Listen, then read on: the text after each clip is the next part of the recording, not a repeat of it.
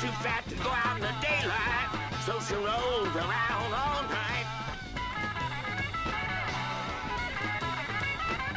I just saw the Fred with a drooped body. I'll shut up with you, Big Joan.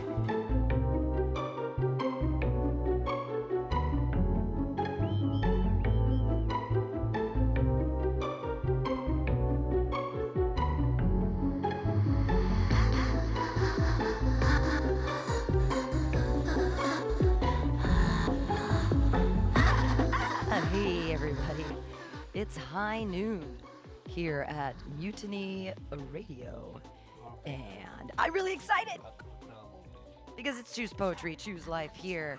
It's usually the Alta-Cast, but we have been blessed by my friends in Glasgow, Scotland, Aaron Gannon and Andy Talbot, and poetry is amazing, and there's an amazing room, and it's about to start, and we'll plug into the Zoom and hear all the new work and old work and work. I haven't heard it before.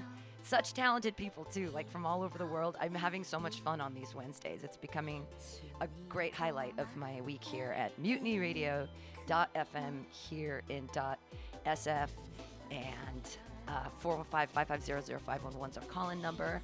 Don't do that. Listen in to the great poetry on the Zoom. Choose poetry, choose life here, and it's gonna be great. And we'll be right back. Pancakes also in the house, and Aaron Atkins is coming in. If you remember him from the Mutiny Radio Comedy Festival 2020, he was a big person in that, and he's great. He's back, and he's a poet too, and he and I share poetry together, and he does really good haikus, and we review each other's poetry, and I have a really, really good time with him on the interwebs, because he likes poetry too, and poetry is important. Expressing your feelings and people validating them is important. Okay, we're gonna be right back.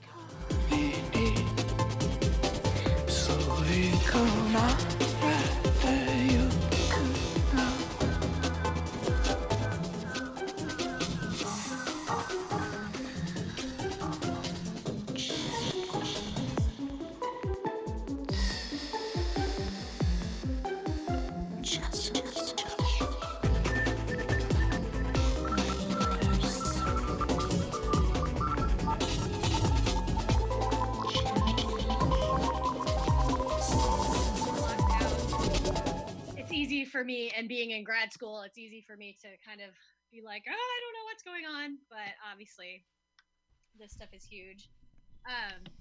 I personally am very excited that it's reached the point in the United States where city council has voted to defund police department. That is a huge step forward in resituating people's consciousnesses, I don't know, consciousness that was very exciting, and I just thought that we needed to say something in college, and so that I thought in terms of creating space to listen as allies, that one of the things we could do as, like, clearly I'm a freaking white chick, is maybe just give voice, give some space to POC. I'm aware that that's somewhat problematic, as if I'm going to be reading, and I am going to be reading a Nikki Giovanni poem during my time tonight, that it's sort of like white people singing the blues. But I also feel that it's important for education to happen, and everybody starts at a different place. So the more we can be inclusive, the better, and education's important. So that's kind of why I decided to go ahead and see if people were into ceding some of their time tonight to voices of writers of color. So that was that. And so thanks everybody for being cool about it. And I guess, I don't know, Pam, are we ready to go? Yeah, we're rocking and rolling. You're plugged in. And yeah, hey everybody, Aaron Gannon. Hello. I'm in my Oakland outfit. I've got my Star Wars t-shirt on and my plaid. I put on a little patchouli oil in. Anyway, Okay, so I guess our first, and also it's Andy's birthday, which I've heard before. Yay! Happy, Hi. happy birthday! Happy, happy birthday! So our first reader is Elizabeth McGowan. I know I just let her in. Did I say that correctly? I wonder. Wait, where is she? Hello. I could have sworn I just saw her. This is the only thing that sucks. Wait, what are you doing for, Rue? Do you know where she is? Yeah, but she's not going to be on the same order that you guys have. Oh, I see her now. Hello. Hi there. Hi. How are you? I am good. I wasn't expecting to be first, so this is cool. I'm just trying to locate the piece because, again, but I'll just do my little kind of blurb first. I am obviously a white person. I signed up for this open mic. I've been meaning to do it for a long time because Andy's in one of my writing groups. I didn't especially know that there was a theme until last night. So I don't necessarily have anything about black people, black voices, because I'm kind of unsure about the own voices debate and what I should say and where we should stand on that and about being allowed to talk about certain things. But I do have a piece that's kind of about, it's about lockdown, and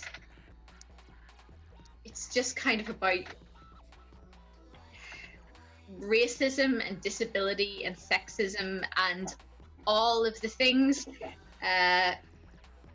Basically, it's about some people adapting to the current situation and some not. So I'll just read that now. Once upon a time, a plague came. The plague was strong and swift and smart. It could find the chinks in armour. It was borne aloft in air. People began to stay in their houses, some houses large, some tiny as bird boxes. And those people in their bird boxes found they needed others, so they began to reach out across oceans, across time zones. They would speak words to each other. The world map became a spider web of links fostered and cultivated in these boxes. On the map, though, there were black spots, dead spaces, haunted house, icy drafts where no words were spoken.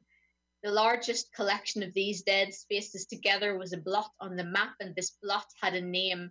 It was simply called City. City was self-contained. City was self-sufficient. City was self-sustaining. City was selfish.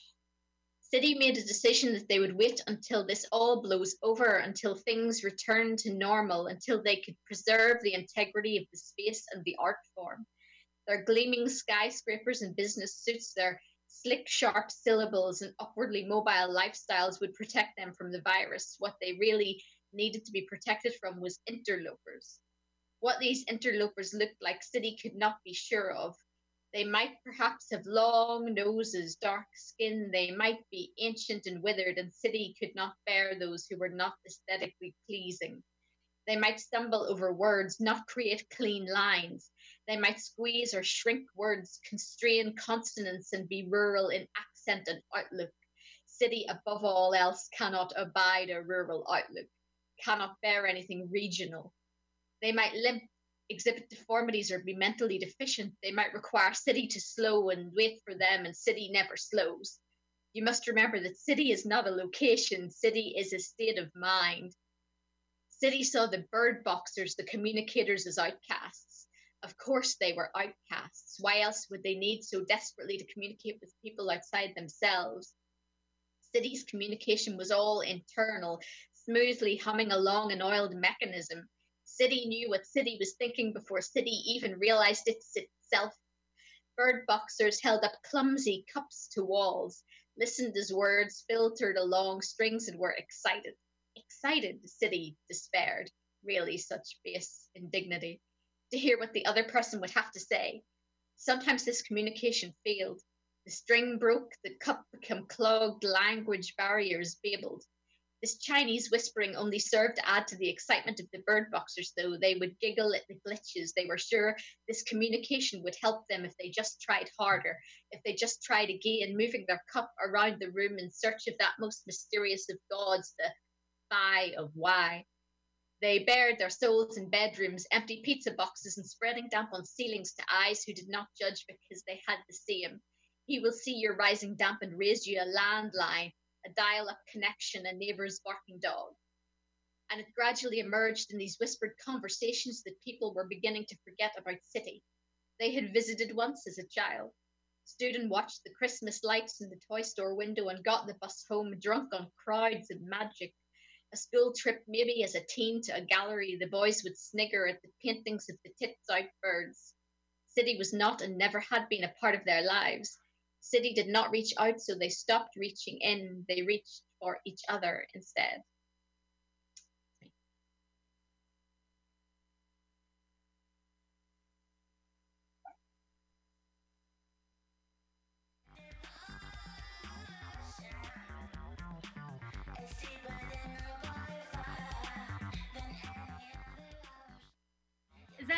Are you? Oh yes, I'm finished. Yes. Yeah. Okay. All right. Well, thank you so much, Elizabeth. That was great. Yeah, I don't want anybody to think that they need to be pigeonholed into content. That's not the point. So, but yeah, so it's perfectly fine to have other subjects touched upon in tonight's show. The second person on our schedule is Chris Campbell. Do I see Chris Campbell?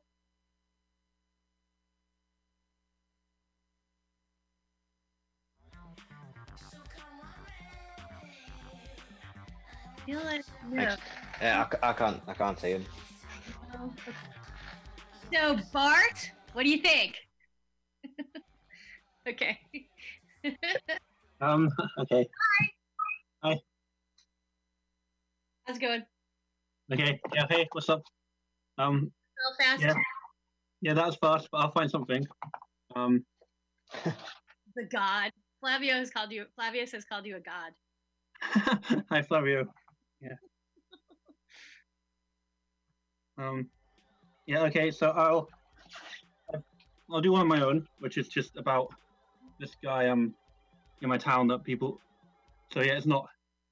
I'll do one about Kasavine in Kerry. Well, I'm kind of comparing to Poland. So I'll do that one, but I'll read some other people's poems. I read Paul Beatty. Anyone's read Paul Beatty? Like before he won the Booker was to sell out. He wrote kind of slam, not the kind of spoken word before spoken word existed. So I'll find one quickly.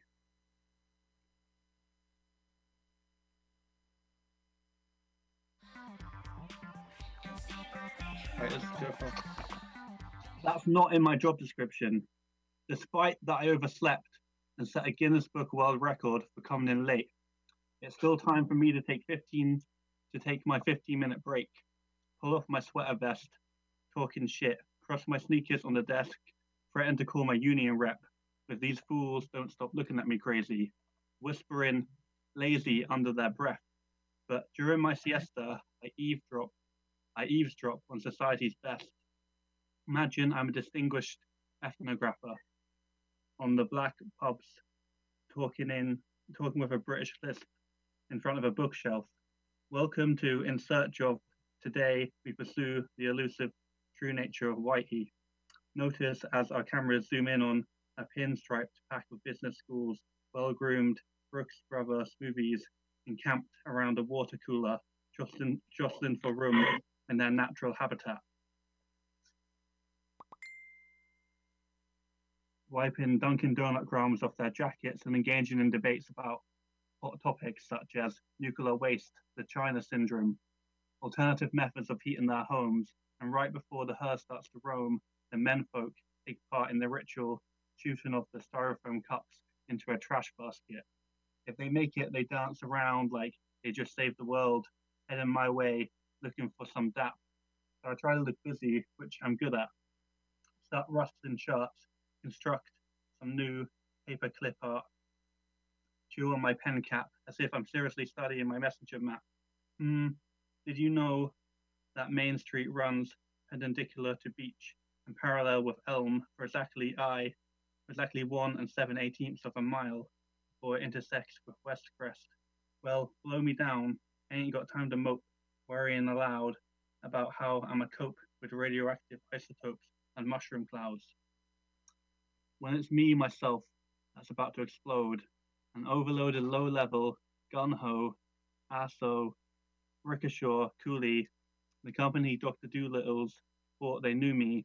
I talk to animals, como si lama, push me, pull me, bowing and kowtowing, eating crow, holding my tongue, hands clung so tightly to the bottom rung, can't even reach for the glass ceiling, my feet planted in corporate dung, grown roots in the ground zero, terra firma of affirmative, daily inaction, copy, mop, remember the blue ones, go on top, shred, FedEx, the checks, press the red button next, fax, wax, collapse, the green mail sacks go to Jack, right after I put my year-end evaluation in the management trainee mailbox. One of them fresh out of my college cookie cutter fucker invites me to meet the buddies for drinking at McCudley's. I only want a 9 to 5. That classified didn't say nothing about having to socialize. Now this wage slave is T-minus Heineken's from critical mass. I mean, I'll stop there because I'll read another one. But yeah, that wasn't my poem. That was Paul Beatty. So like, that was just a random one there. I was trying to find one that I was more familiar with, maybe a shorter one, but that's cool.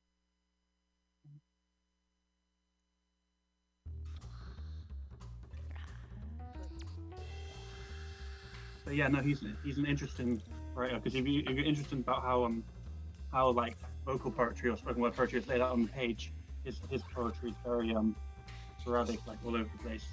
So yeah, I'd check it out.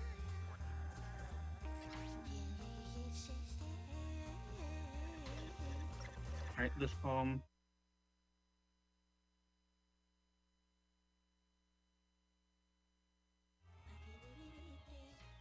Sorry.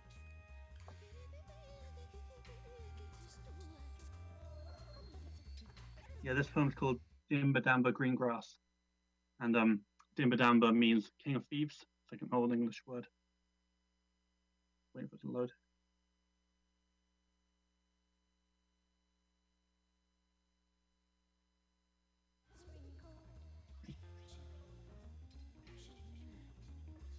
A soft wind lifts the fields feel past the science of photons and atoms.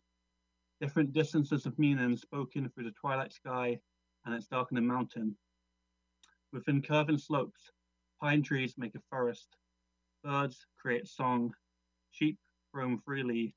Below and around peaks, beside and overlooking lakes, are the homes of people whose names enact a nod to life's steady and contingent repetition. Auntie M, daughter of M, daughter of M, daughter of Fat Rock. Wolf, son of Wolf, son of Wolf, son of Skylark, son of Traveller. In the town of Fat Rock, famous for its own type of blood sausage, lived a man who over time acquired many names like Dimba Damba or Greengrass, along with rumours of a small fortune he was sitting on. Every evening, he would make an excuse, sneak off, and wander alone to the square where the new Eurodog van stood, buy himself one Eurodog, and have it on the green benches to the side. This snag of stealthy business became a Bond legend for the fleeting age of the popular Eurodog. Legend had a habit of spilling from the brook of Greengrass's personal ploys into Fat Rock folklore. Police knocked the door down over 6 barrels in his yard.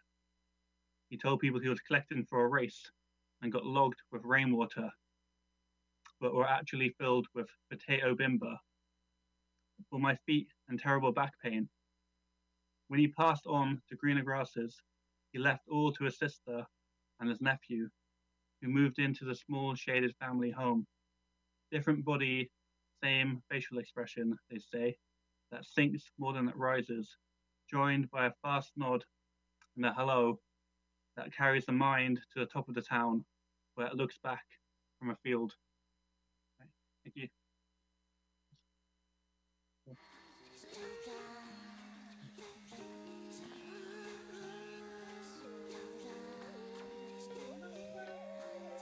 I'm unmuted now. Hi. Okay, so thanks so much, Bart. Hope everything's going okay over there. Next is Karen Middleton, who I believe is on page 1 for me. There you are. Hi. Hello. I'm asking you to unmute. Yeah. Can you hear me? Yes, I can. Can everybody else? Right. Thanks for having me on, and happy birthday to Andy. Nothing. I've got 3 poems here. The first one, 2's about the pandemic, or whatever you want to call it, the world that we're living in today. The first one, I wrote when I took my blind friend to the seaside with the dogs, and she asked me to describe everything around her, because obviously, no, she couldn't see. And it's called Sights and Sounds of the Seaside. A portal of sea, a blank canvas, outstretched sand, surrounded by the sound of laughter of someone's son or someone's daughter, lapping up the fun in the never-ending water. Tanned couples walk by, sunglasses on head, rolled up jeans, holding shoes in their hands, planning their brand new happy ever after. Bike riders riding, joggers jogging, dog walkers walking. More kicking, more splashing and jumping over waves, more reminiscing, kissing, more memories made. Children collecting pebbles and shells and anything else they can fit in their bucket as well. Bucket and spade in chubby little hands, building castles made of sand. Stick as pen and sand as paper, writing a message to be read later. A little girl runs by with an ice cream. She tells her brother he's being mean. She trips and screams and falls over wearing nothing but flip-flops. And he laughs and hits her with his soggy socks. Mothers pouring out of flasks, brushes hands of children away and demands, "Did you ask?" More wrappers and already overflowing bins. Couples in cars eating chips and drinking tea. These are the sounds of the seaside, Tracy, and this is what I see. The first one. Yeah.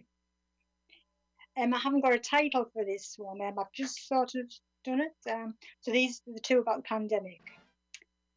We have TVs to watch, shut for now shops, frontline workers who keep on keeping on, feeding and servicing the nation. We have popping to the shops for necessary things, standing in lines and lines outside on mobiles, texting unnecessarily, checking Facebook, sending hashtags, carrying home Coop hash browns in Iceland recycled carrier bags. We have staying in and we have staying safe, duvet days and PJ days, dancing in the street, makeshift libraries and keep fit DVDs. We have gone for the burn for goodness sake, but instead we go to the fridge for a piece of cake. We have devoted loved ones we miss hugging and holding close. We have sitting in the garden, eating tea and toast. We have wearing flip-flops, doing TikToks with the locals, sending virtual hugs and roses. We have Zooming, talking to people not in the same room. We have singing from the rooftops and box sets to binge watch. We have to all ride the storm, but the tide will soon turn and soon life will return to the norm. And this is the last one. Or the nasty hooky thorn. Mud sticks to spade, spade sticks to mug, muck, unearthing, searching, making a mulching sound. Muck sticks to rake, rake sticks to mud. Lesson learning for culprits trodden ground. Again the nasty hooky thorn has struck. Taken another flower, with it too soon plucked. Another piece of fruit, just not good enough. But the more I dig down, the more I feel like I'm gonna drown. The more I believe, the more I feel like it's dragging me under. And I wonder, as I watch this silent clematis climb and spread and grow, will this ever end? Will this ever go? But I know one day the dark clouds and rainy days will stay away, and the sun will glow and stay, showing rainbows shining brightly, harvesting produce once again on the horizon. Hardy plants that once upon a time didn't stand a chance, stand strong again like soldiers on inspection day. Seedlings that were needing help are now agile, thriving, and bordering on floral society.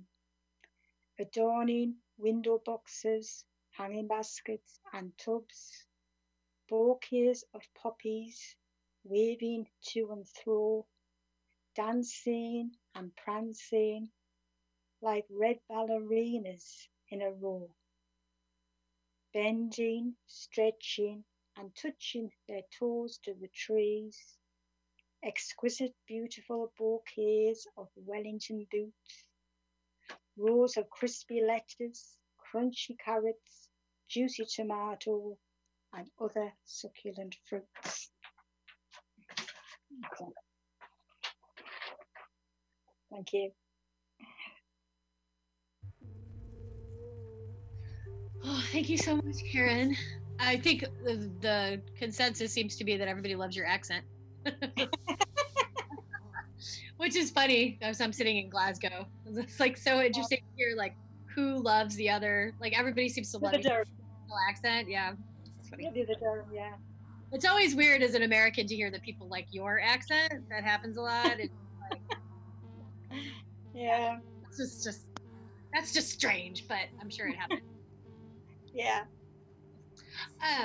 Okay, so like I think wait, hold on, let me see. Are we on? We are right smack dab on time. How exciting. Fiona, you are up next. Hi, darling. So I'm unmuting you. Hello. Hello. Hello.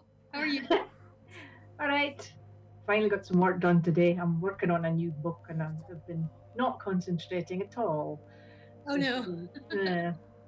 Anywho, I haven't got any Scots poems for tonight, but Ben and I and a few others in Aberdeen and environs, and including the folk from joined from here last week, were doing the June Poetry Challenge. So I had a catch up last night on some. So one of them is a pandemic poem, and the other two are related to the Black Lives Matter protest. We had a really amazing poster protest in Aberdeen, and it was all completely organised by the girls that run Hysteria, or Women in Non-Binary Poetry Night.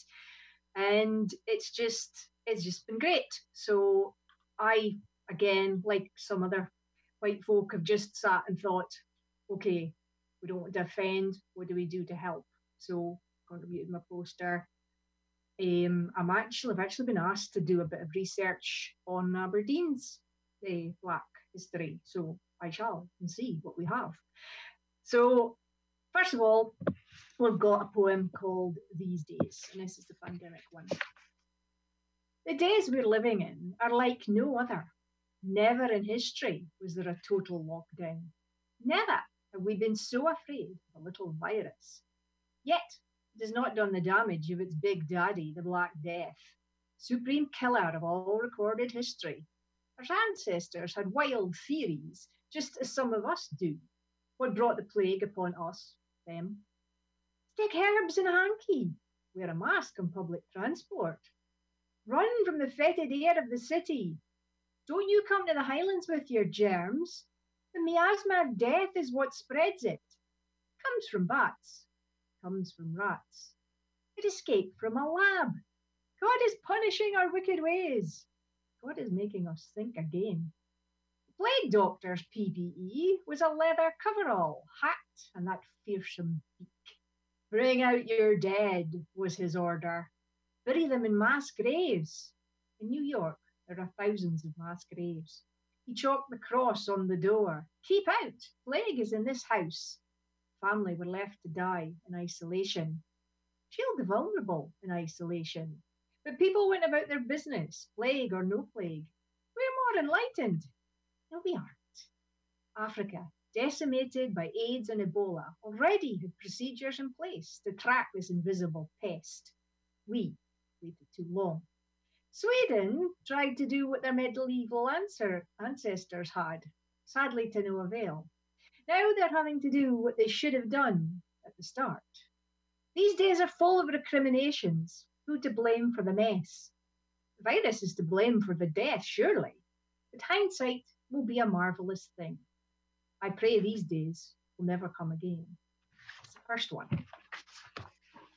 Thank you.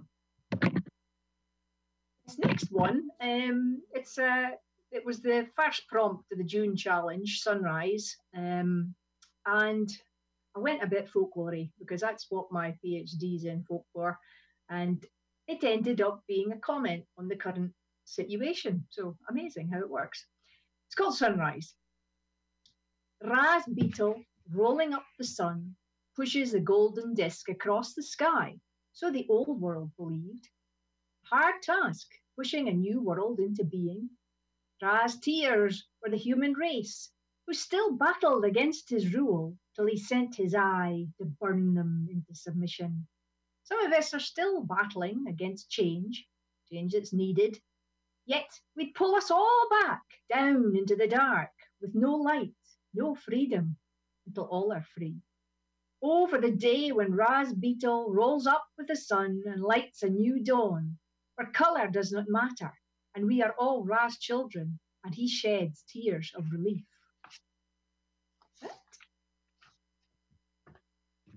Yeah, that was a bit fun. There was something on the TV about one of those conspiracy type programs. I think it was something about NASA's unexplained files or something. We're speaking about the scarab beetle. And I'm thinking, ironically, a scarab is just a dung beetle. So here's my last one. The prompt was Cataclysm. My title is Stone Dead. A black man called George reignited a revolution. He didn't intend to. And I'm sure he didn't fully expect to die that day. Yet the more I read, the more I'm surprised this didn't happen sooner. We can claim ignorance, but it was there all the time on our doorstep. Some say, but our police don't detain blacks. They do. In certain cities, whether north or south, bad things happen. The brush tars them all the same. But if he was innocent, the police would have left him alone. Not true. So many stories coming out of coloured people who are upright citizens being pointed at and accused because some little old white lady said, "He's the man that robbed me." A college lecturer grabbing a snack before work ends up being held by the police, told, "You fit the description exactly." He was a black man with a knitted toorey. The woman insisted he was the one. How many white boys wandering down the road wear woolly hats and nobody gives a hoot? Finally, he's released. No apology, no nothing. Only a little old black lady who stood near him and wouldn't leave. He said he'd prayed, "Don't leave, sister." She'd heard his silent pleas. She walked him to his car. "I have to teach," he kept saying.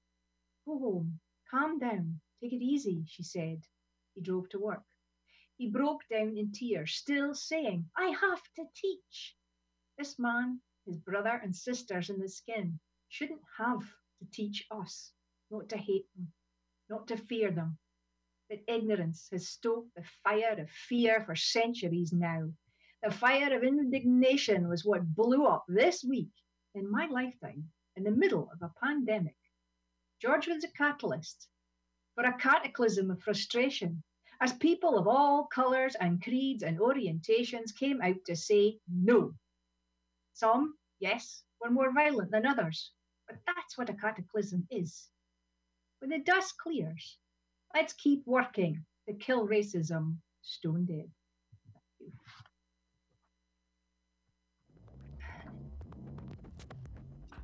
Oh, cheers. I'm glad that went down well. Okay. Thank you so much, Fiona. Hope everything's going well. Oh, it's a bit better. It was nice and wet today, so I didn't need to go out. Today's the day the motorcycle mechanic decided to call and say that it's ready and I can pick it up. I was like, great. It's been sunny and beautiful out for the last all of lockdown until today, and that's when my motorcycle's ready. Thanks a lot. Useless right this second, not picking it up. Anyways, thank you so much. And next we have, oh no, I just screwed up and asked the wrong person to unmute. It is Shani who's next. And I know she's here because I saw her. Hi, Miss Cadwallander. Cadwallander. I always see all the syllables and do a camalama wallanda. That happens a lot. Actually, that's going to come up later. Okay. Yeah, I'm Miss Cadwallander because I'm a teacher and I forgot to change my name. But I'm Shani Cadwallander for those of you who don't know me, and for those of you who do as well. So I'm going to read 3 poems tonight, and they are kind of all sort of about racism. One's against the British government, one's against the US government, and the third one is about me, my identity. So the first one is called Announcement, and I wrote it around the time that the ridiculous new measures to stay alert and control the virus came out. So this is Announcement. At this time of crisis, we urge you, stay alert to our misleading double dealing.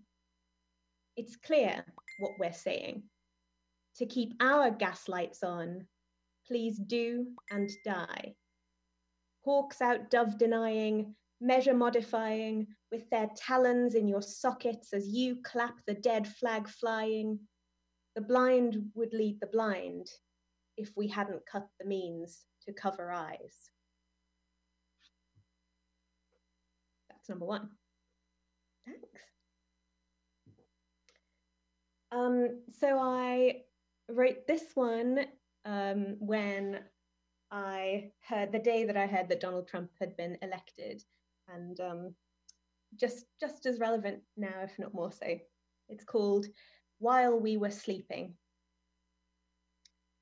Today, the sky is falling, like they always said it wouldn't. Pigs will fly banners that flout it. We can do nothing about it. Like a joke already spoken when somebody else was weeping. Like the hands of violation through our dreams while we were sleeping. That's number 2. And the final one needs some contextualizing, particularly if you're a radio listener. I'm a brown person.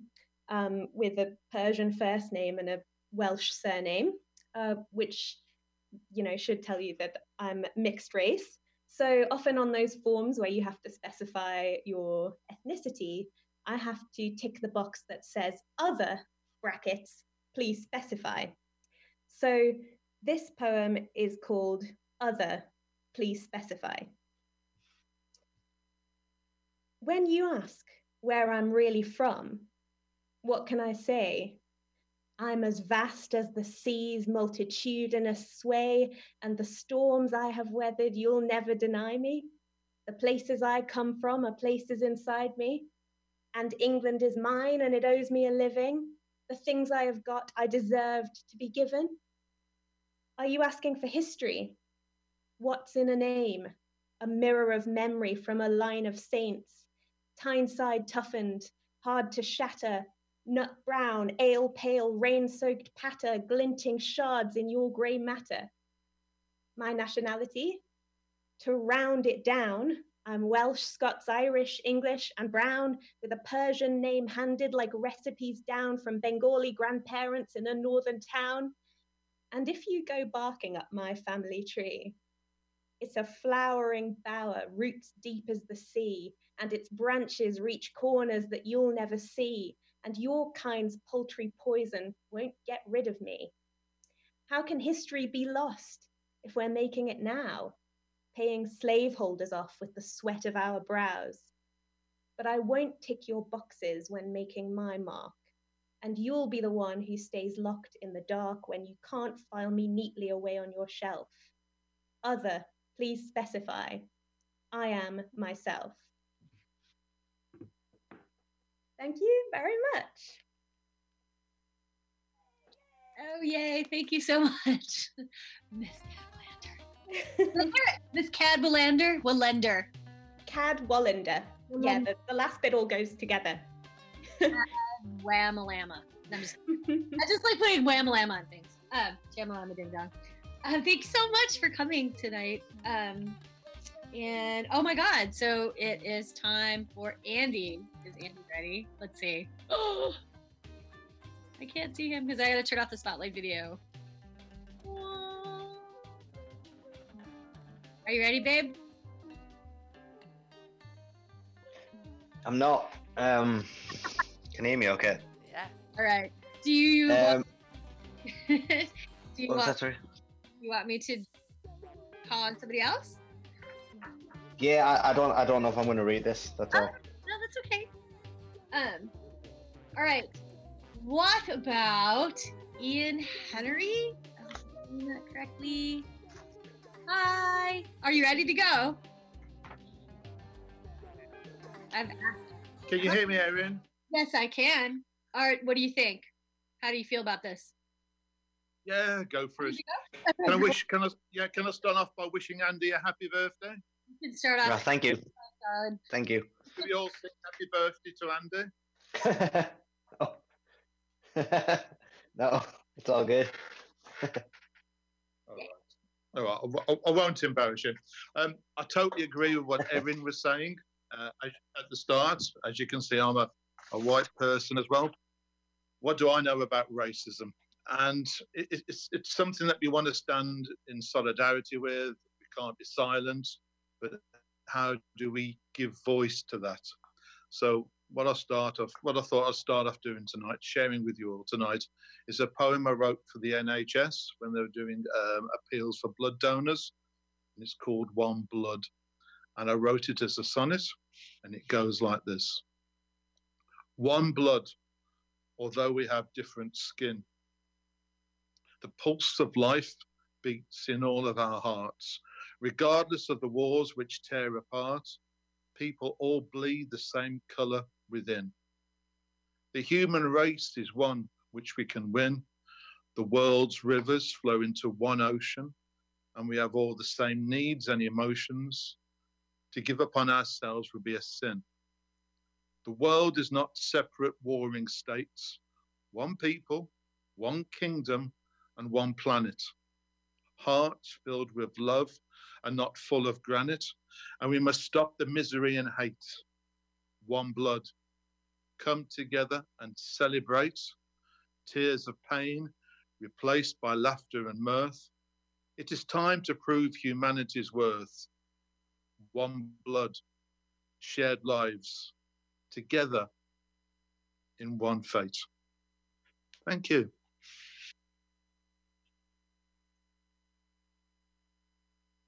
Can't hear anybody. So that's One Blood. Okay. Last Tuesday. You have. I didn't want to make you sit in silence. Do you have more? Oh yeah. So that's that poem. Last Tuesday, when I was seeing what was going on in the world, I had to do something. I had to give voice to what I was seeing, because you can't be silent. So I wrote a play. It's street theatre, and I've got a black cast. I've got a black filmmaker. What I'm trying to do now is to find a black producer and a black director, so the play has a totally black voice. And I'd like to read a little bit from the play, please. It goes like this. Sleepers awake. What has happened? Silence no more. What happened to human rights and rule of the law? Why should I be silenced? There is corruption within that judges someone's worth by colour of their skin. Why should I be silenced? My concerns not valid. Inequality, poor diet, wretched and pallid. Why should I be silenced? You ditch my things when I know that only love can bring healing. Why should I be silenced? You treat me with contempt, thinking from kindness and decency you're exempt. Silent no more. I speak for those with no voice, deny their human rights, doors barred, no choice. I speak out when I see discrimination, injustice, hate crime, and dehumanization. 3 crimes were committed against humanity: apartheid, Jewish Holocaust, and slavery. Silent no more when racism rears its head. Silence colludes when we just gawp at the dead. Why should I be silenced? All of our lives matter, black, white, Asian, in social media's chatter. Death of the messenger, let's not forget their names and point the finger at monsters who are to blame. Stephen Lawrence, George Floyd, and Martin Luther King. Many more if we begin to remembering. You died before your time. We are in your debt. Every life is equal. Least we forget. Thank you. Do I have time for one more? Yes, you do. Thank you, Erin. Before lockdown, I was doing creative writing sessions for people in recovery from addiction. And the problem for people in addiction is that the drugs have numbed their senses, their emotions.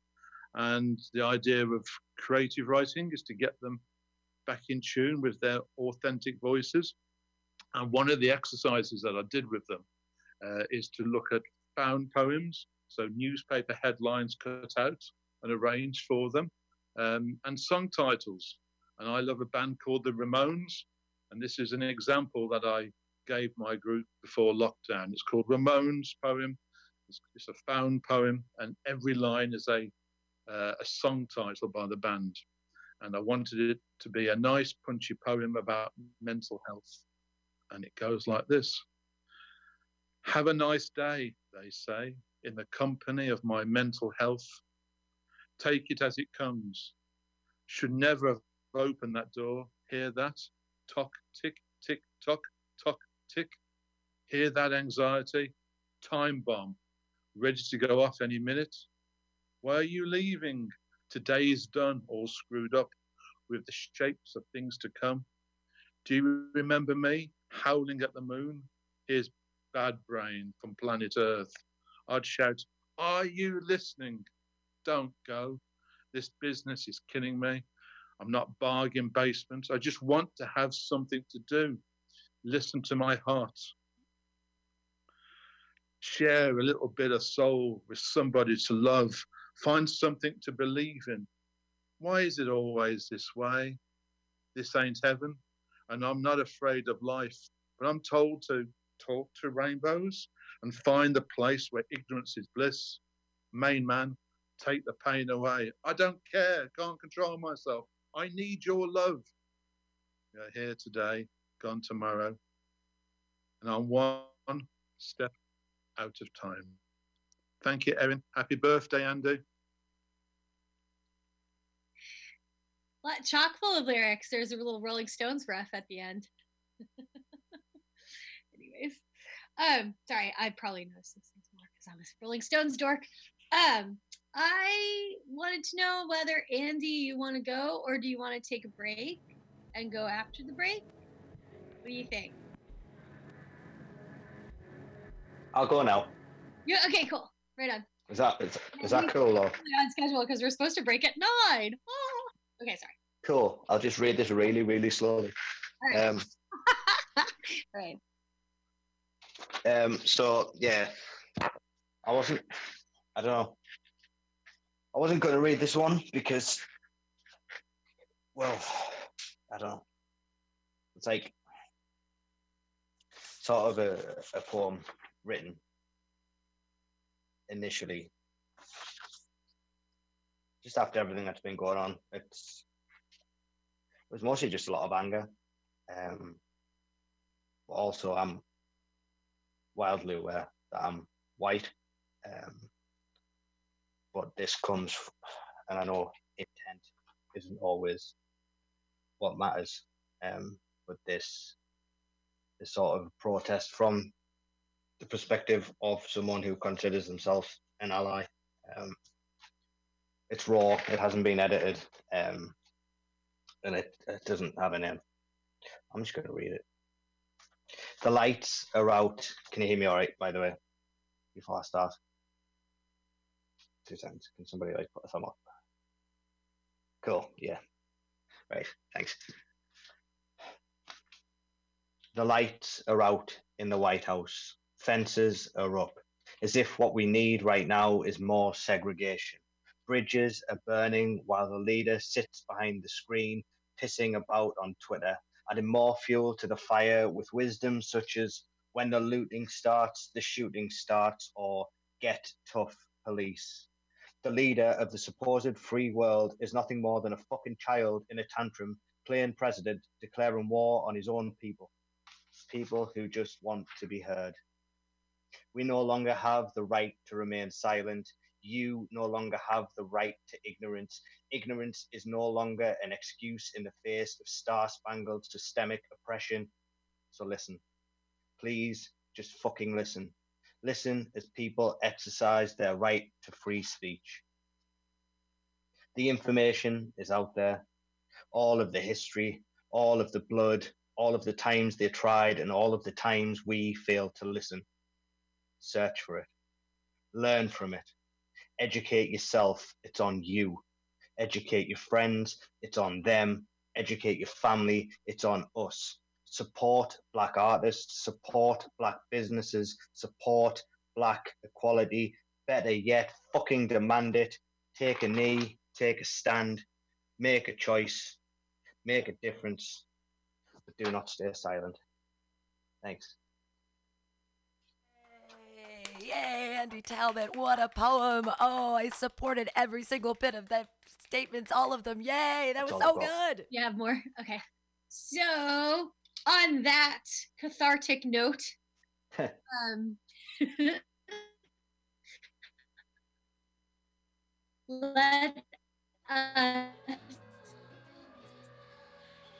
us say it's 2:50. Oh, sorry. It's 8:53 now. So let's come back at 9.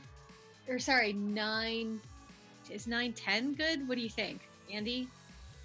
Yeah. Too long? I don't know. I feel like 15 minutes is fine. 10, I think. Alright, so 15 give or take. I will come back and okay, cool. Thanks so much everybody for being here. It's fun. Hooray. Anyways, okay, cool. Break time. You are listening to Mutiny Radio. I'm going to play some music in the break here of the poetry reading from Glasgow, Scotland, that we're having a great time. Choose Poetry, Choose Life. It was started during COVID here, and it's continuing and it's amazing, and I love this. I love this open mic, and it's so curated and so great. It really is. Everyone is so talented. And that last poem by Andy Talbot was amazing. He said, and I love that they're from Scotland and they're in a totally different place, but everything that he said is so perfect for what we need to be doing in the anthem that we need to get behind, which is, we are the people, and do we, Oh, we'll be back in 15 minutes. We're going to play a little music here. I'm sorry, I'm too high. I'm very confused. Okay, we'll be back with some music here on Mutiny Radio.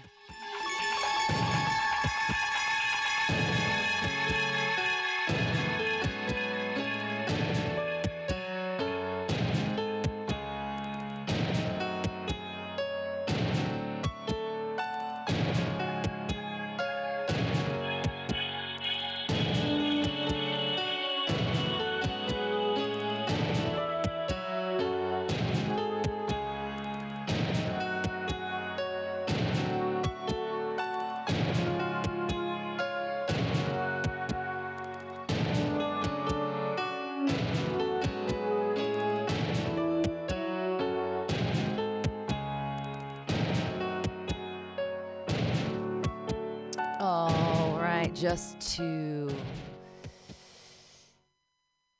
bring you guys back, a little music from Death Grips.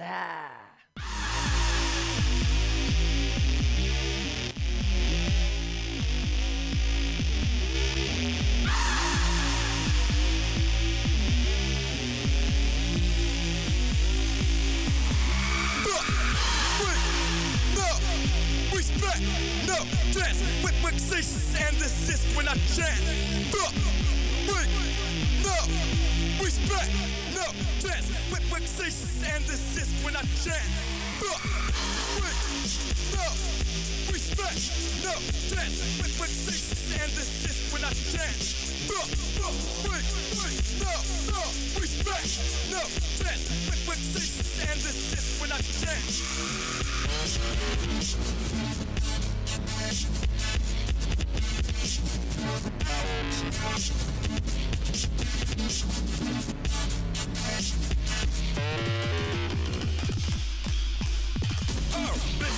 Like ice. Now I lead on black. Killer gone out, ignite my horns and glow. Then a bad rapper will do a button hole.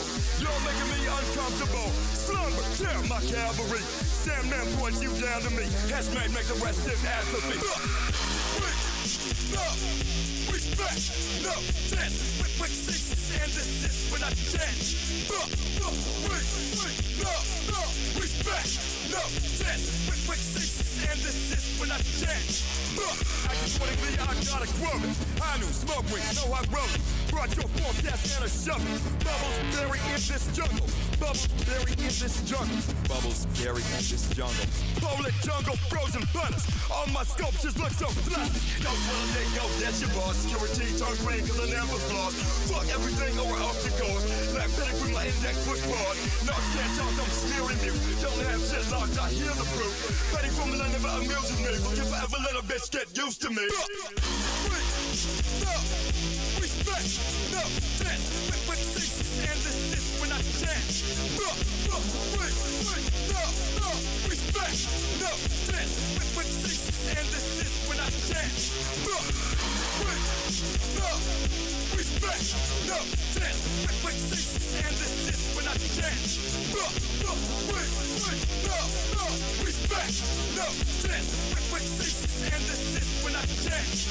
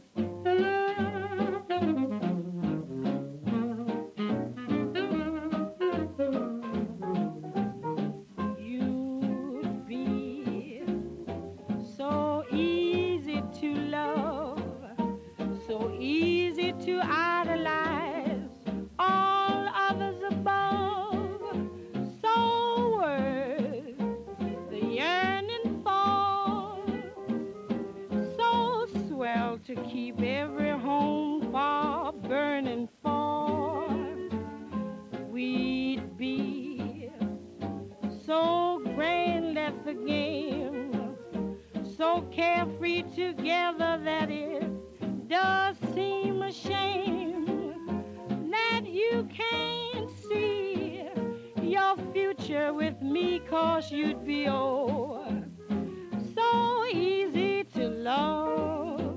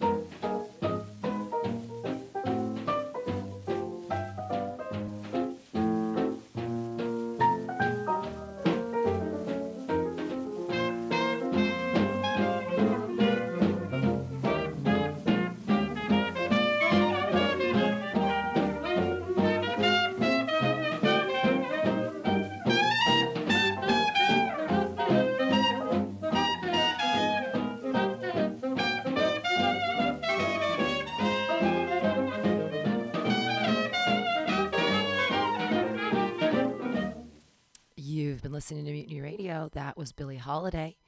And we're back with the poetry reading here. It's the Choose Poetry, Choose Life Zoom poetry reading. And we're all here. And it's exciting. It's Andy Talbot's birthday. He just read an amazing poem before the break about how our president is a piece of dog shit. So stand up, everybody, and say something.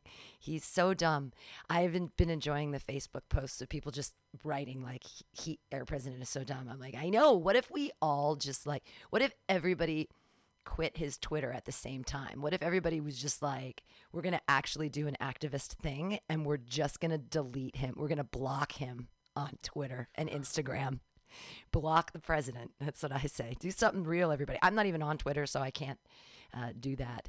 But hey, you're listening to MutinyRadio.fm. Thanks for being here. Thanks for listening. And we're back with the poetry reading. I'm gonna put up a little more Billie Holiday, and we're gonna start it up. Off with my glove. I need no overcoat.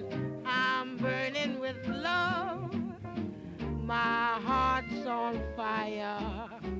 The flame grows higher. So I will weather the storm. What do I care how much it may storm? I've got my love to keep me warm.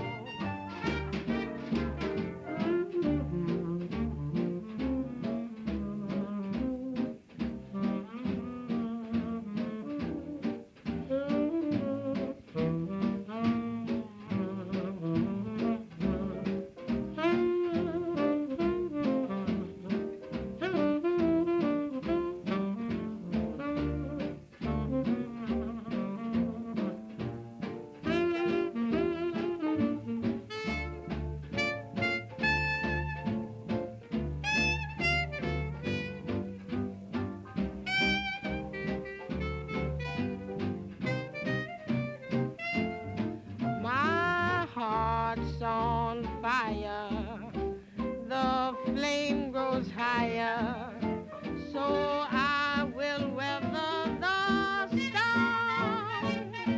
What do I care how much it may storm? I've got my love to keep me warm. Yay, Billie Holiday. A little known fact about Billie Holiday, she actually sang here in San Francisco at Wazima, which is now still, it's a bar. Obviously, all the bars are still closed, but Wazima on Division Fell. Hello. Oh, hey, you're back. Everybody. Yay, we're back, It's we're back, time, we're back. right? Yeah, oh Feel yeah, like, bring it, yeah, girl. It's time. I love that poem by Andy. I Flavio, can't.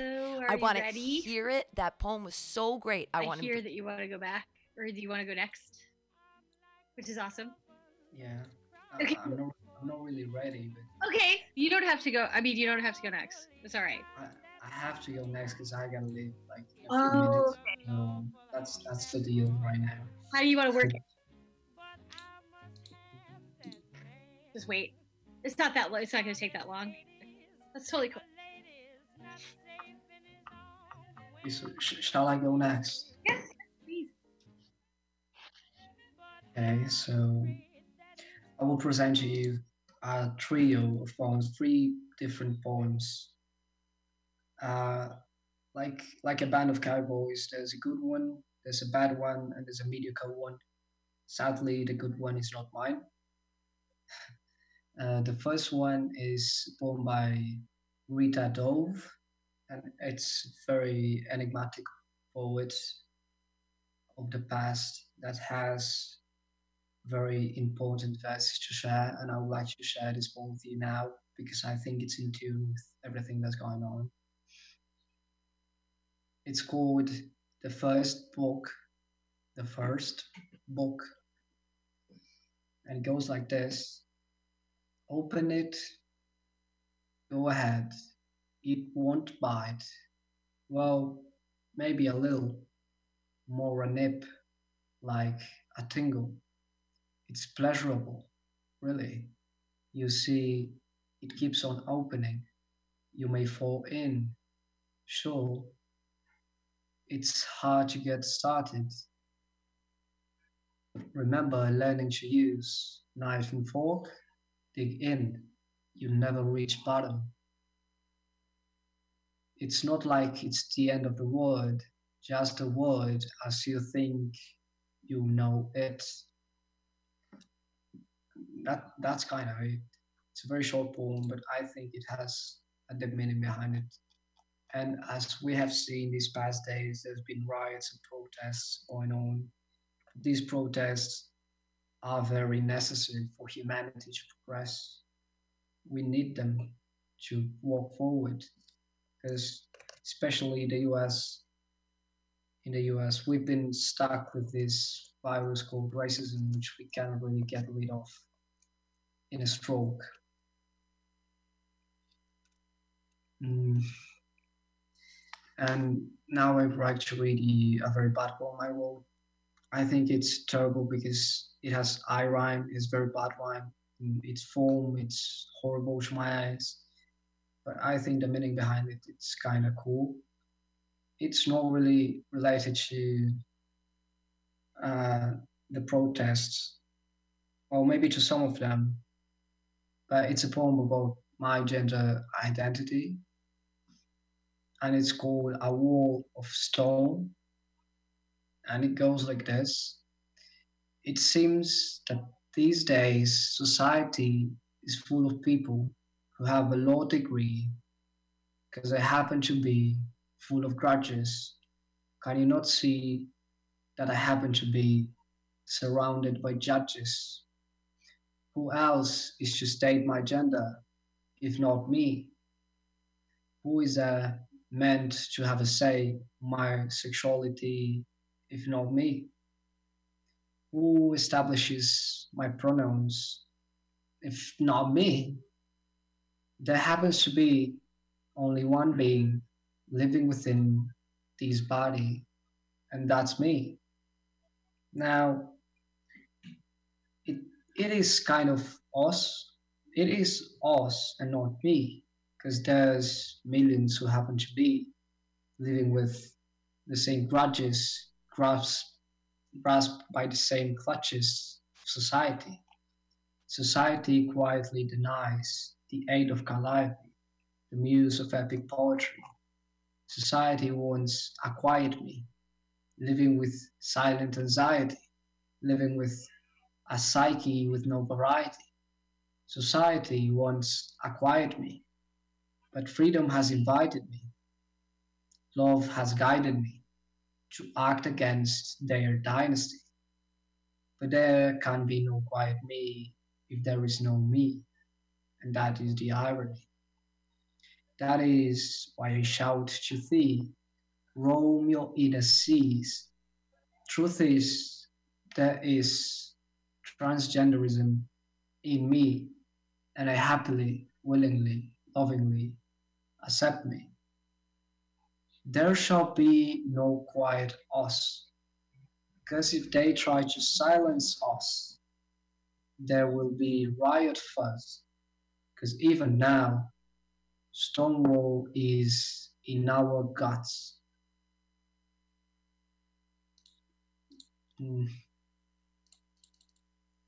yeah, that's kind of it for that one. The last poem is kind of in tune with the protest because it kind of talks about justice, injustice, and what should we do to change things. But it's a very political poem because it was based on a political book, a book which was called The Conquest of Bread by an author called Peter Kropotkin. That's the main influence of this poem, and it starts with a paragraph that's in prose poetry, which kind of describes what's going on with a very intricate vocabulary. And then it goes on with a set of verses that kind of exemplifies what I think is going on and what should be going on. Because you know, we are condemned to live with racism for long, and those that created it need to stay away from society for a while. The poem goes like this. What is bread? What is bread, if not this mystical divine victual which sustains human life? 30,000 years of history hold within these pieces of art, painted with grain and water upon a fiery canvas. They are the essence of godlike carbohydrates becoming complex with the mixture of grains whole, ale divine, and yeast sublime. This relic of the past, stolen by the higher class, is now acquired back through the thiefly hands of this poem, which materializes into a figure of power, made of rhymes that can devour both the bread and the rich in one mouthful. These verses are the ire, the fury, and the power of the human flowers, chanting in unison as with musical vocal notes conceive the foundation of a verdant bower, which acts as a canopy insulating humanity. So there goes the introduction. So mainly the poem is using bread as a metaphor, just like the book I cited before, The Conquest of Bread. This poem is titled The Revolution of Bread. An isle of grains annihilates all pain with weaponized starch. Vim in a wet pond, eyes march upon the crust whose molecules become dust. A pattern of genetic matter organizes into helices that rise like butterflies. They flutter in my eyes and release human beings from the gutter. We will chase them through the wild, seeking answers. Strike them with guns and brazen fists like Black Panther. Running through the jungle, I bite the bourgeois like a black and red adder. Empowered by bread, I raise in the oven like feminist witches forming a coven. Bitches, dogs, and rodents, they all unite under the revolutionary moment. United, we will make them agonize. I advise to fantasize, cause we will rise tonight. We will rob their shoes and make them walk on ice. Organize around the organize and break the chalk lines. A pedestal of granite symbolizing the walker-managed planets, bread guardians shall become victors of the warfare that freedom granted to the prole classes that run it while they were hanging bandits who with the bourgeois once slanted. The revolution of bread, uniting wheat and rye, uniting street and rhyme, uniting you and I.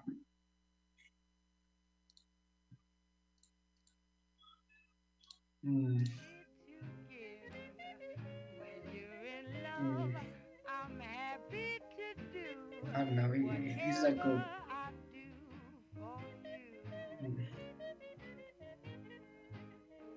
And I think that's it. Because I don't know if I have much time. I mean, could I do one more if you let me? Only one. It's a long one, but I've been wanting to share this poem with more people for a long time. It's a very weird poem, I advise. And it's an ekphrasis, which means that it's kind of the description of a painting or the impression that the painting gives me. I will link the painting to you, but I think the link is not working.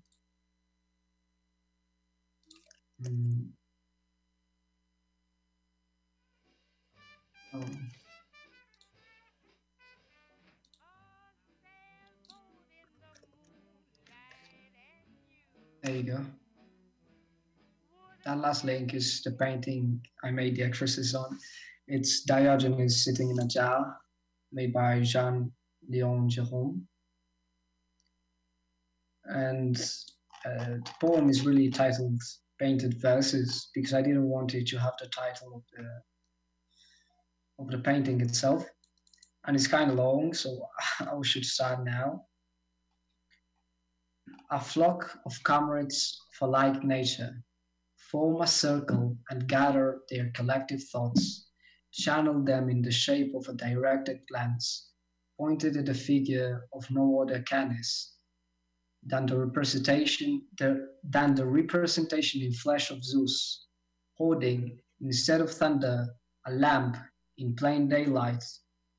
These Canis cannot ever cease their query in search of naught but a breathing soul, with the landish attributes of a man with hue, who traps thoughts within the ivory skull, pours emotions through the scarlet heart. The flock stands with open eyes upon the equal, although fur less on the cortex, there is fur upon their filling box and their thought amphora. There is a Canis soul living within this walking flesh stream, who is claimed to be Zeus's offspring. O Canis, by the way, Canis and Canis means dog in Latin. O Canis, have the outlandish ability of seeking joy in humility. It is a lesson to learn from them, to stay in tune with the earth. Even animals of reason like us need to leave putrid material stones. Animals of reason require the exercise of treason against meaningless matter. It is deserving of flattery to be alive as a Canis, just like the gene of God. By the way, the gene of God, or the son of Zeus, it's known by Diogenes, because it's a play on his name. That's what his name means, the Son of God. Embrace florid motions of feelings. These are the storms guiding our inner weather, causing torrential rains of flowers upon the power of the man of hue, who is constantly deceived by their own shadow, with lies fabricated in a forge of matter, which even Hephaestus would have despised. It is indeed love that conquers all. Love is never found in material items, but in abstract ones living within us, providing infinite emotions. The heart is not a mere organ. It is a divine, yet atheist, mechanism, providing us with emotional reason. Diogenes was right. The only moment we take flight as humans, not as birds, is when we embrace both shadows and light, not just the artificial rays of man-made bulb. Tech is but a tool. Humans are as well technological fools, as many, if not all, forget that there is no meaning in anything. Diogenes was the son of Zeus, but in name.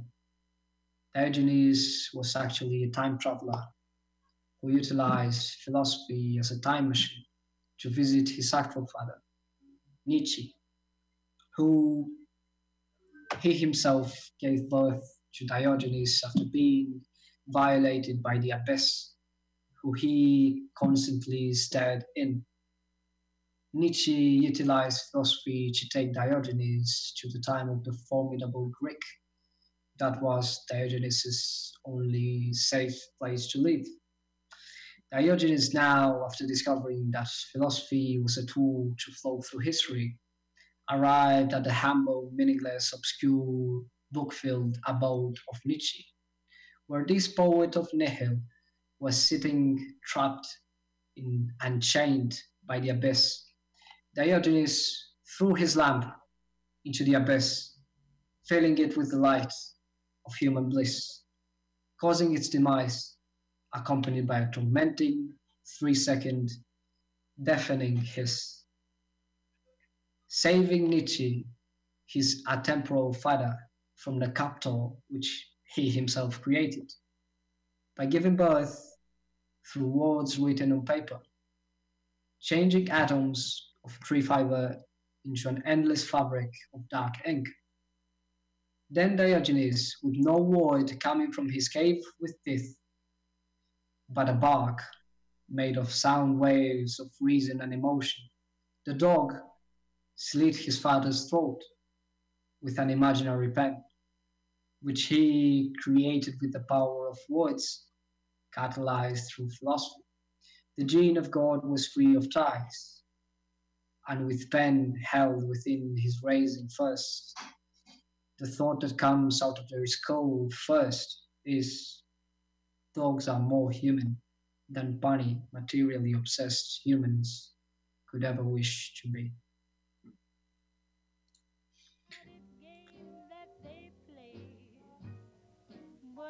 That's it. Hopefully there's no more lines. No. That is so awesome. Thank you. I love the we're introducing ekphrasis and anarchists, old school anarchists. I'm loving it. That's great. Right. Thank you so much. Right.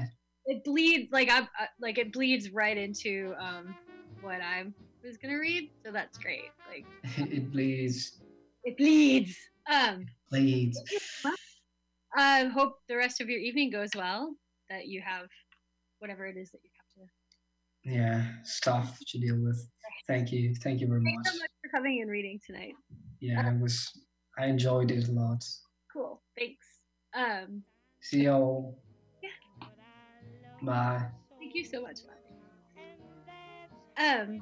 So my slot is next. I was gonna do one of my own, and but the first I'm gonna read, and then I have a video of one of my favorite people ever reading or performing, and then I'll do one of my own. The first, the reason why I said it bleeds, what Flavius did bleeds, is because I'm kind of an old school lefty, so I picked some stuff by old school lefties, more 60s era than, say, Kropotkin. But so the first piece I have is by Nikki Giovanni. I'm not sure if people are familiar with Nikki Giovanni, but she was one of the more radical, I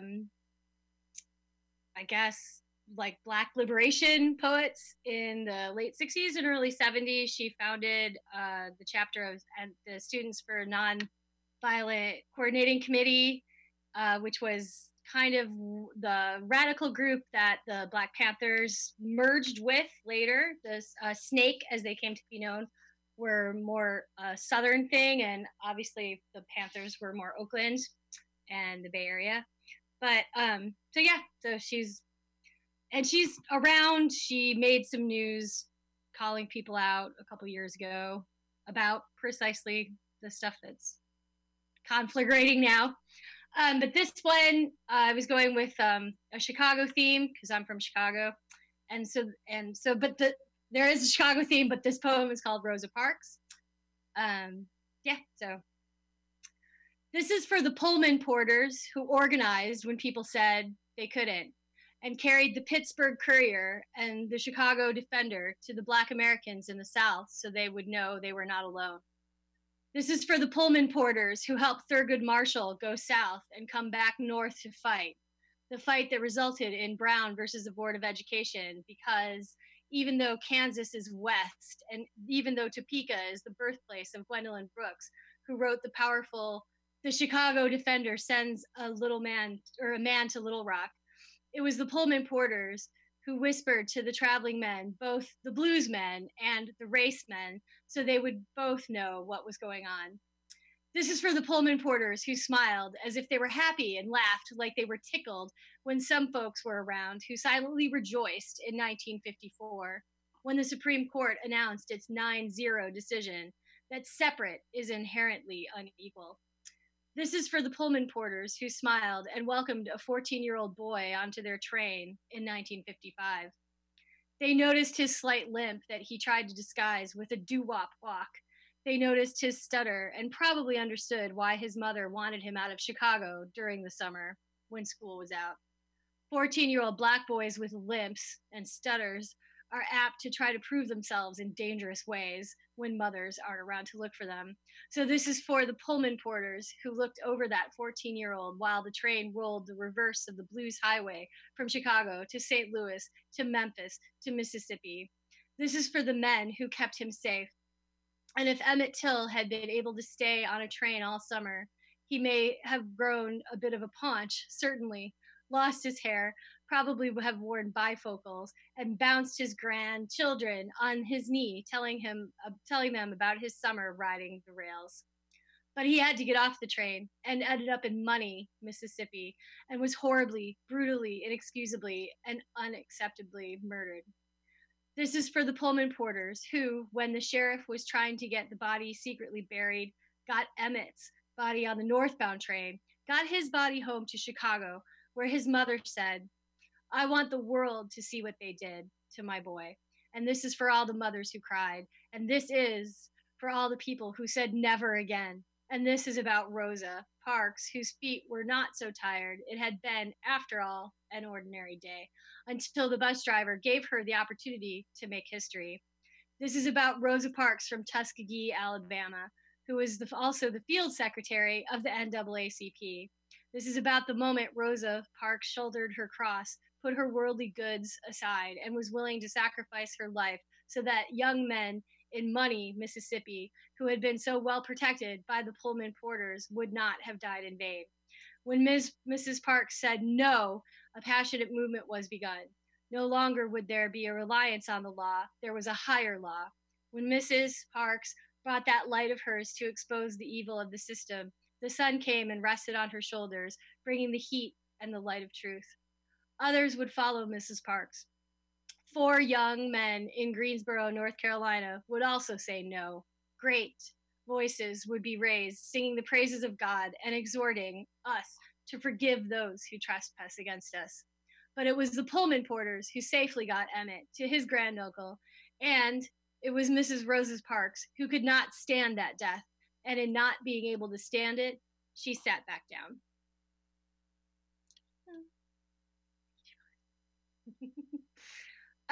Thank you. So the next guy, this is just a little more 60s leftist history.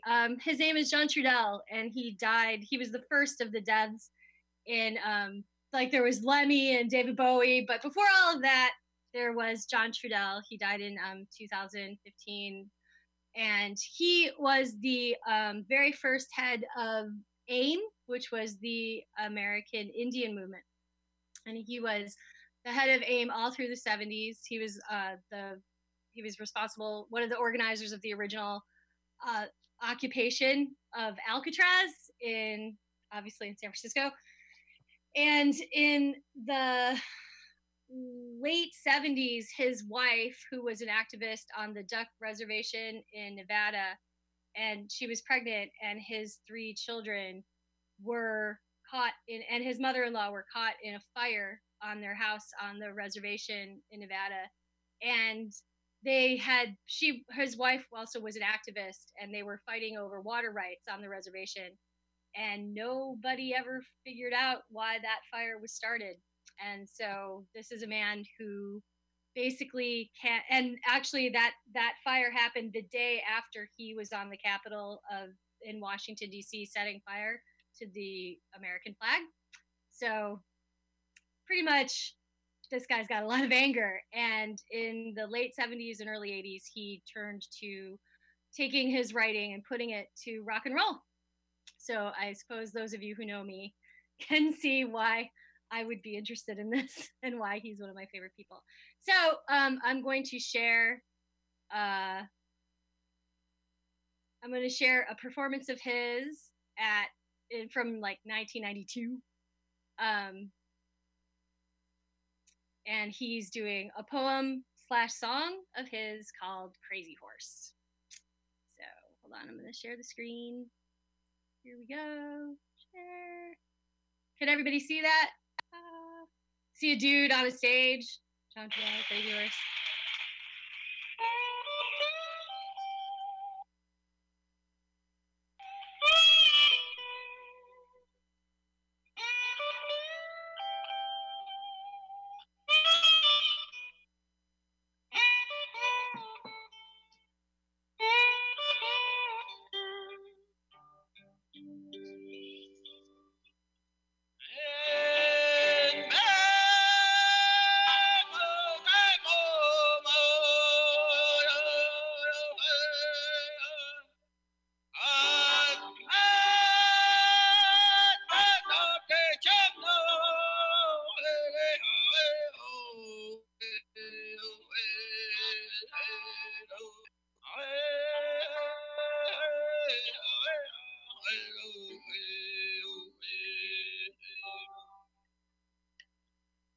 Crazy Horse, we hear what you say.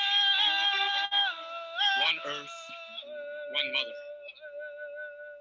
One does not sell the earth, the people walk upon. We are the land. How do we sell our mother? How do we sell the stars? How do we sell the air? Crazy Horse, we hear what you say. Too many people standing their ground, standing the wrong ground. Predator's face, he possessed a race. Possession, a war that doesn't end. Children of God, feed on children of earth. These people don't care for people. These days are the hardest. Material fields, material harvest.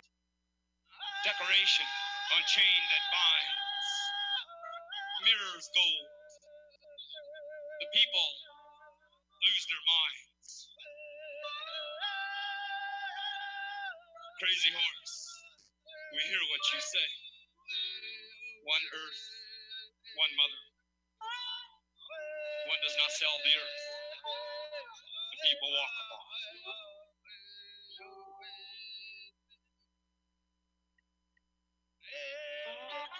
Today is now and then. Dream smokes touch the clouds. On a day when death didn't die, real world time tricks, shadows lie. Red, white, perception, deception. Predator tries civilizing us, but the tribes will not go without return. Genetic light from the other side. A song from the heart. our hearts to give. The wild days, the glory days live. Crazy horse, we hear what you say. One earth, one mother. One does not sell the earth the people walk upon.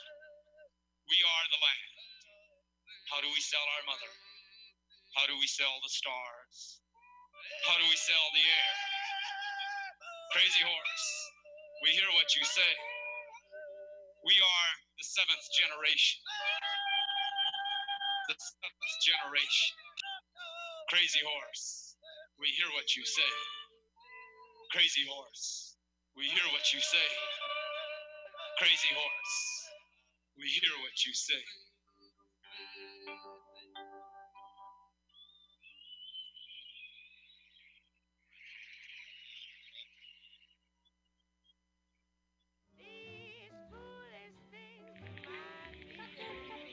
Today, your information is more exposed than ever. When you shop. No. Alright, I don't want you guys to hear like bank commercials. So yeah, that's John Trudell. Love him. So okay, so then the next thing is a little bit like it's kind of a code switch a little bit. But it's a throwback to a couple weeks ago when we were talking about chicks having hair. So this is my hairy lady poem. It's called Exile in Main Street. My face was pockmarked. I had the hairiest armpits. It was pretty kinky, and sometimes those boys looked like they wanted to know. The jeans I lived in hadn't been washed since 1987. I was sleek, my crotch all minks like an oil spill. Remember how Chuck Berry once did a whole interview with his face between some chick's legs? My skin was too white for my black hair. Black widows crawled on my forearms, legs, eyebrows. I could see every one of my muscles, but I probably couldn't have hurt anyone. I had a Norplant that fed my bloodstream as I breathed, hormones that may yet give me a heart attack if I keep smoking. The Norplant was so I wouldn't get pregnant if someone decided to fuck me, and find out about how my fingernails were always short so they didn't hurt very much when I scratched a man's back, or how my cum was buckfast sweet despite the level of my whiskey intake. I cried too back then, but no one ever saw that. By crying time, the spiders had overtaken their eyes. They'd be scared even of my eyelashes. And then it would all end, each and every one of them, like they'd interviewed me with their heads between my legs. That's the hairy girl poem. Thank you. Okay, so that's enough for me. And so we were supposed. Okay, so now I guess Finn Hall is going. Are you ready, darling? Cool, great. I've asked you to unmute. I loved that. I'm muted. No, you are. I loved it. I'm Thanks so much for coming tonight. No problem, no problem. Right. First of all, since we're on the radio too, I'm going to say hello to a friend of mine, Nora, who's in the Valley area of California tonight, and she should be listening. Because what? Right, I've changed my mind after everything has been going on tonight, and I'm going to read some angryish politically kind of stuff instead of some nice airy-fairy kind of stuff. The first one is three separate little ones that I wrote over the weekend on the prompt thing that we do with Fiona, and they're all just kind of basically one verse, but when I'm looking at them just now, they all work into one short poem. Let's seal these days kindness. Read it at once. Okay, I have to look away, sorry, because it's over here. Hush now. You must not say anything. You can't ask the hard questions. Don't inquire why he only appears now and then. Don't query what is in his ear. His lips are sealed. No big reveal. Just praise him for the amount of deaths he has controlled. Don't catechize him to see if he's a soul. That disappeared so long ago. He won't answer anyway, because the press let him have his way. We are fucked. And there seems no way back. It's even worse if you are black. These days, these aren't good days.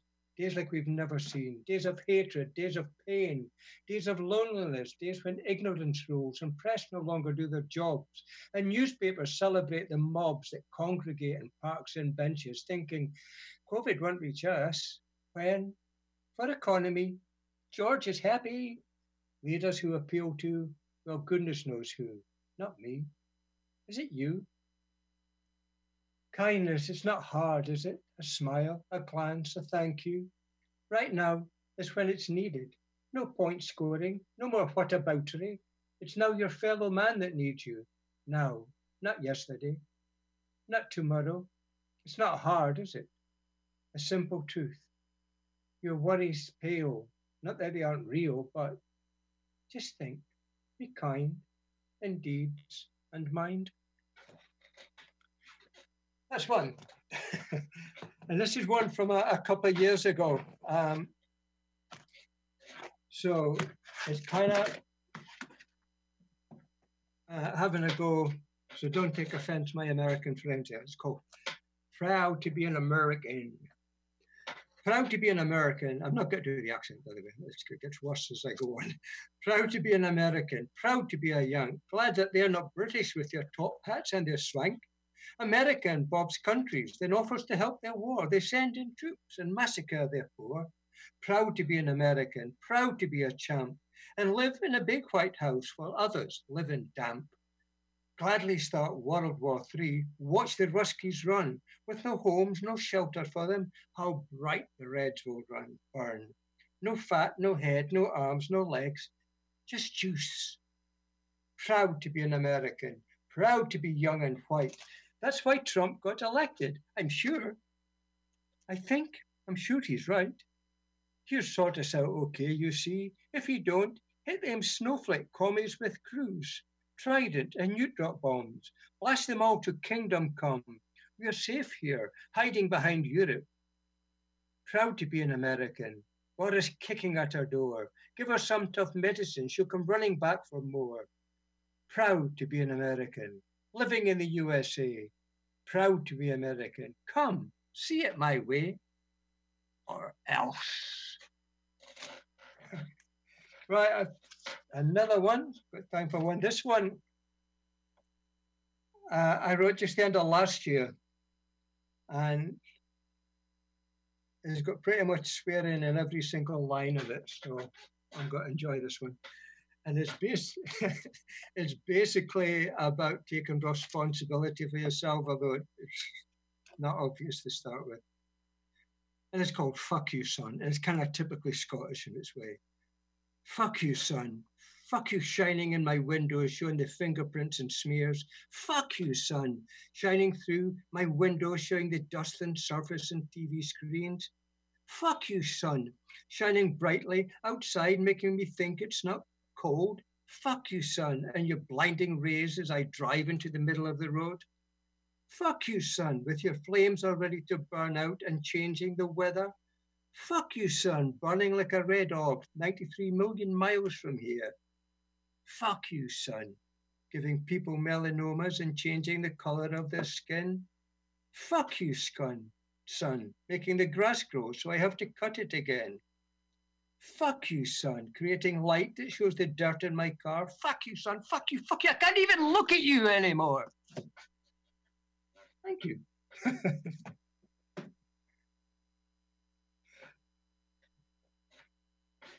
Okay, we've got time for one more. Yeah, okay, I will, if you find me, I will take it down. Find the other book, here we go. This is a nicer poem.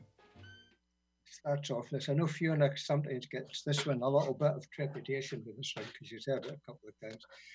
I wrote it back in April. The theme is natural light. It's called Northeast Midsummer. The time between sunset and sunrise, a valley full of mist, the type that lingers low, and you, above, by the side of the road, just away from the road, gazing at the beauty, the serenity of the world at peace, and that singular moment of time, the sun barely warming the air, But the promise is there, a promise of a river to be seen, some greenery to dry out. A lorry delivering stock to Tesco goes by, shattering the silence, but just for one moment, on one distracting and annoying moment. Then, as quick as it appeared, it's gone.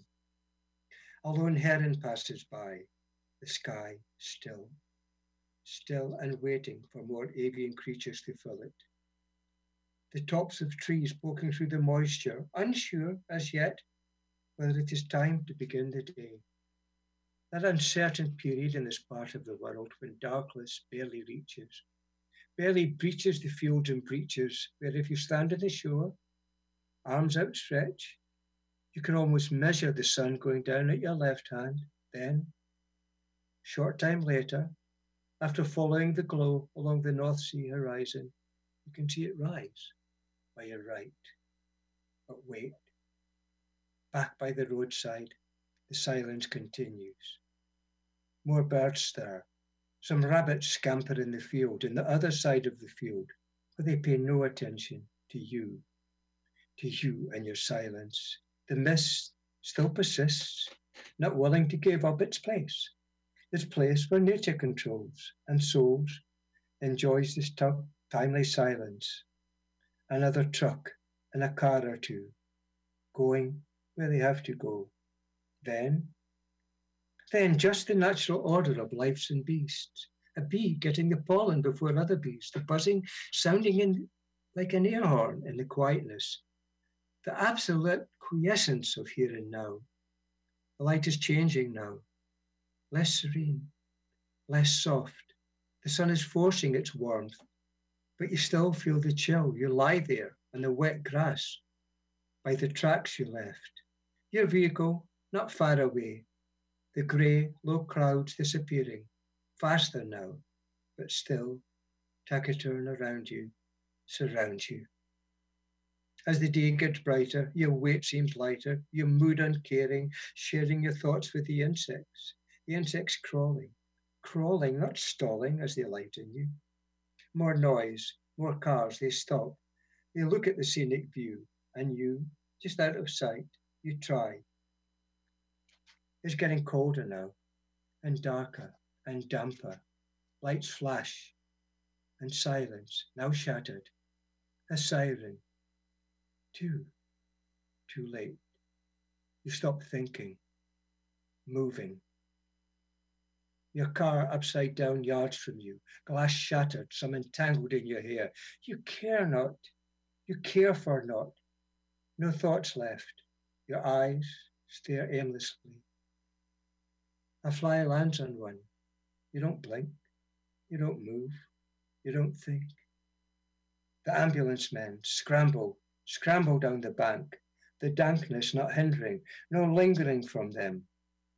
They reach the stillness that is you. Too late. Your natural light has gone out. Thank you. Hope you enjoy that one. It's not creepy, Fiona.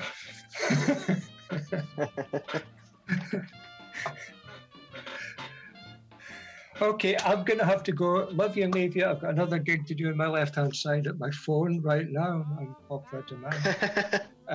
I'll be back next time. And if you look at my notes, you'll see I'm still doing this joined-up writing thing. 70, almost 70 different poets and non-poets into it just now. The latest they joined today was Flavius, which is thank you, wonderful. And thanks to everyone who's done it. Anyone else want to do it, please feel free. Thanks now. Bye, guys. Thank you, Finn. Yeah.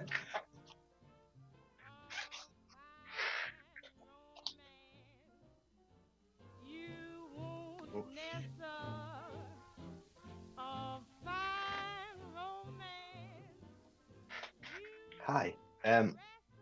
So can everyone hear me okay? Yep, cool. So I'm gonna go again. Forgive me. It's my birthday. I don't know if that's like, it's not an excuse, but it's a reason. I've literally, yeah, thank you. this doesn't have a title because I wrote it in the last 15 minutes. If anyone could see me just like looking down all the time. I'll probably add to it. I'm just going to read what's in front of me. The first little bit is slightly not related to the actual poem itself, but I'm gonna read it. Fuck virtue signaling. Fuck hashtags. Fuck blank squares. Fuck Donald Trump. Fuck people who see this as a moment and not a movement. That's just like a little note that I wrote on the side of the page.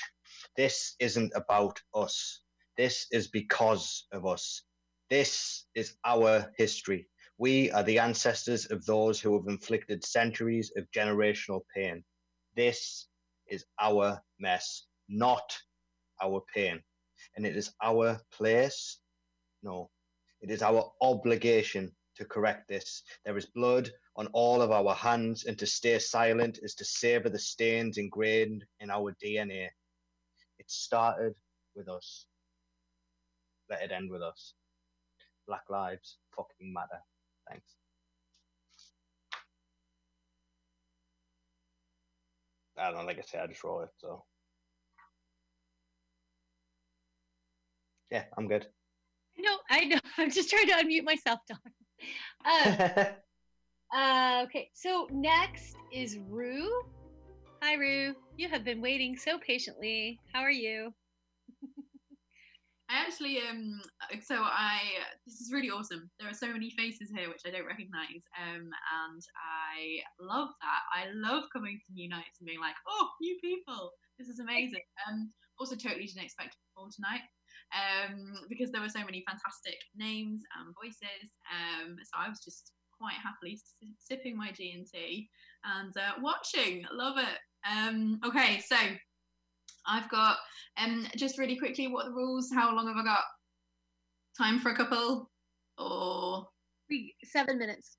7 minutes? Ah, you don't have to take all it right. off. Well, in that case, You don't have to take it off, but you have it. If you all of that because I feel like probably... Sorry? Should you desire, you have 7 minutes. Thank you very much. All right. Well, I won't do all of that time because I'm aware we're probably all getting to saturation point. But I thought I would take us to a slightly different place. I'm aware some people won't have heard me before, so I'll do a spoken word piece, and then I've got one which has way more rhyme in it than I'd usually go for. So this first one is called Hiking with My Sisters. The day we climb the mountain, we are already tired. We're older than we used to be since we went walking just the three of us. Athos, Porthos, Aramis. We called our WhatsApp group Musker Sisters on Tour, like that sparkle from lives lived apart might just reignite on a different island. But I found the language barrier wasn't with the locals, my spotty Italian or my rusty French, but these creatures I share blood with. They are old and new at the same time, and often I don't recognise them. Whilst we were growing up, the threads teased apart more than I thought. We're older than we used to be, since we went walking just the three of us. Athos, Porthos, Aramis. 3 for 1 and 1 for all. It was us against the world in school. We don't meet up much now. In fact, this is our first holiday together in a decade, and we are on this mountain where the air is hot and ripe with eucalyptus, where the earth has brushed my sandals red, where the sweat has become a close friend, and we are climbing. We're older than we used to be, since we went walking just the three of us. Athos, Porthos, Aramis. I have been thigh-deep in streams so cold they flay the flesh from me, and I have pretended to be a mountain goat, and I have shared too many uninteresting facts about the landscape because I'm running out of ways to distract us from the fact we don't know how to talk anymore. The distance has never stretched so wide, even though I am walking in your footsteps. Little sister grown, and soon I will be home again, up north, not south, with just a phone to bridge the gap again. And so I breathe, take stock, pretend that I've paused for a photo, ignore the sour taste of argument still in my mouth. We have been trying so hard to make this perfect. We are missing this now. This now, which tastes like espresso, blunt, strong, a wake-up shot, hot silk on tongue, feels like promise, clear, aglow, the dot, dot, dot as hearts press in, whispering. This now, it is here, living. We should catch it. We must catch it before it is gone. Thank you, that's the first piece. All right. I thought, by the way, can I just point out, this was not a holiday I took recently. This has definitely not happened in lockdown, but I think we are all a bit starved for touch and memory and time with people at the moment. So I thought my first piece or two would be about those moments. And I will do another short one for you before my last one.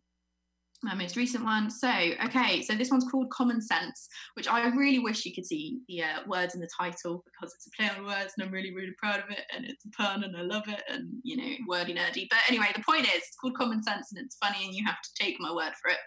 Anyway, this is called Common Sense. You knit with your fingers, even though your daughter brought you bamboo bones to wend the wool around. No, you twist the thread onto that fleshy starfish, boast that you've always spun a good yarn. That ragged ribbon snakes out from your knuckles and you tell me you love the feeling. You've never needed the middleman anyway. I joke that you're making scarves for weasels, and you grunt that your client is even less discerning. When I find the loose cornrows braided together in brown paper, I can't help but tangle my fingers in the lines,